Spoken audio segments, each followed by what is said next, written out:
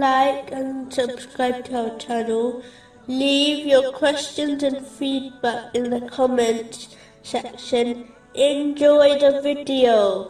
Continuing from the last podcast, which was discussing chapter 56, verses 31 to 33. And water poured out, and fruit, abundant and varied, neither limited to season nor forbidden. A major obstacle to the obedience of Allah, the Exalted, is earning and using unlawful wealth. This is a major sin, and must be avoided at all costs. It is clear from the Holy Quran and the narrations of the Holy Prophet, peace and blessings be upon him, that Allah, the Exalted, does not accept any righteous deed which has a foundation in the unlawful. For example, the one who earns unlawful wealth and then uses it to perform the holy pilgrimage will find that they have wasted their time, and apart from sins, they gained nothing. This attitude completely contradicts possessing the fear of Allah, the Exalted. He only accepts things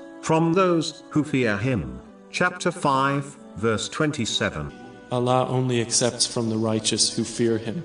A narration found in Sahih Bukhari, number 1410, warns that Allah, the Exalted, only accepts lawful wealth which is spent to please him. In fact, the Holy Prophet, peace and blessings be upon him, clearly warned in a narration found in Sahih Muslim, number 2346, that even the supplication of the one who earns and uses unlawful wealth is rejected by Allah, the Exalted.